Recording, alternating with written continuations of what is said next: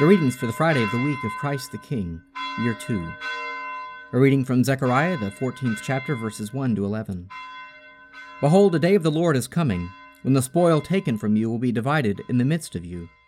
For I will gather all the nations against Jerusalem to battle, and the city shall be taken, and the houses plundered, and the women ravished. Half of the city shall go into exile, but the rest of the people shall not be cut off from the city. Then the Lord will go forth and fight against those nations, as when he fights on a day of battle.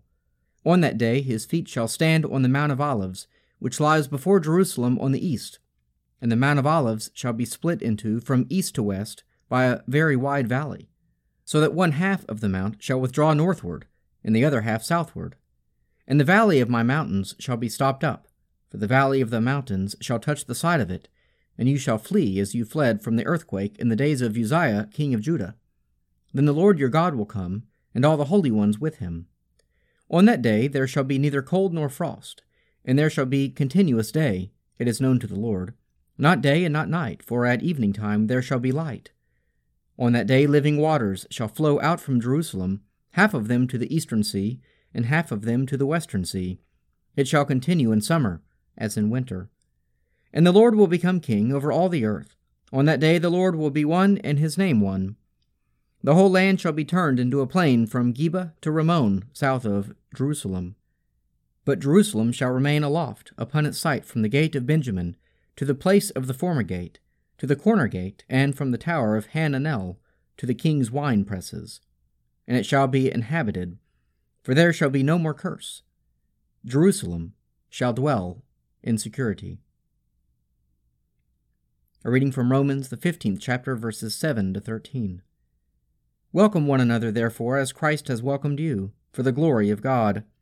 For I tell you that Christ became a servant to be circumcised to show God's truthfulness, in order to confirm the promises given to the patriarchs, and in order that the Gentiles might glorify God for his mercy.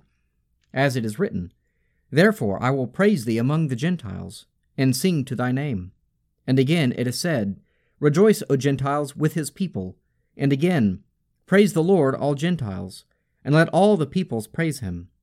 And further Isaiah says, The root of Jesse shall come, he who rises to rule the Gentiles, in him shall the Gentiles hope.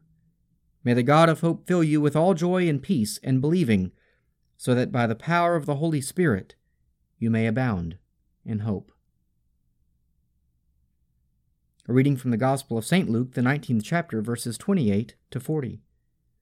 And when he had said this, he went on ahead, going up to Jerusalem.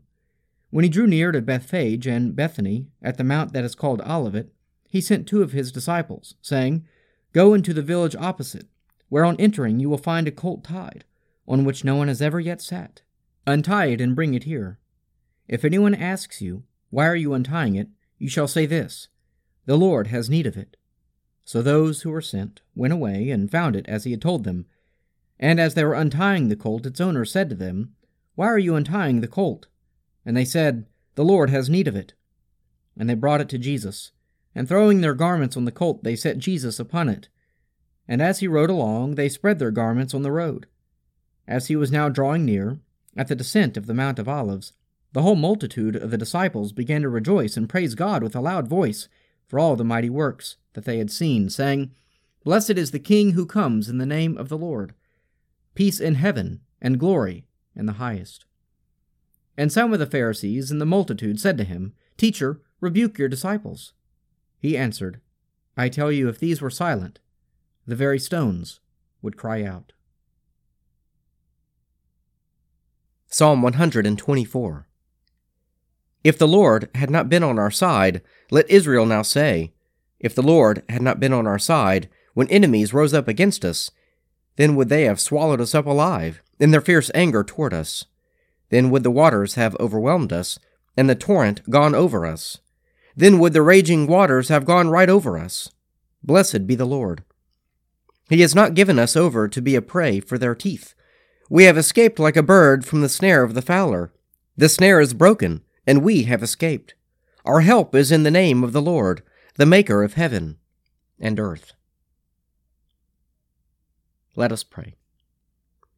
Our Father, who art in heaven, hallowed be thy name. Thy kingdom come, Thy will be done on earth as it is in heaven. Give us this day our daily bread, and forgive us our trespasses, as we forgive those who trespass against us. And lead us not into temptation, but deliver us from evil. For thine is the kingdom, and the power, and the glory, forever and ever. Amen.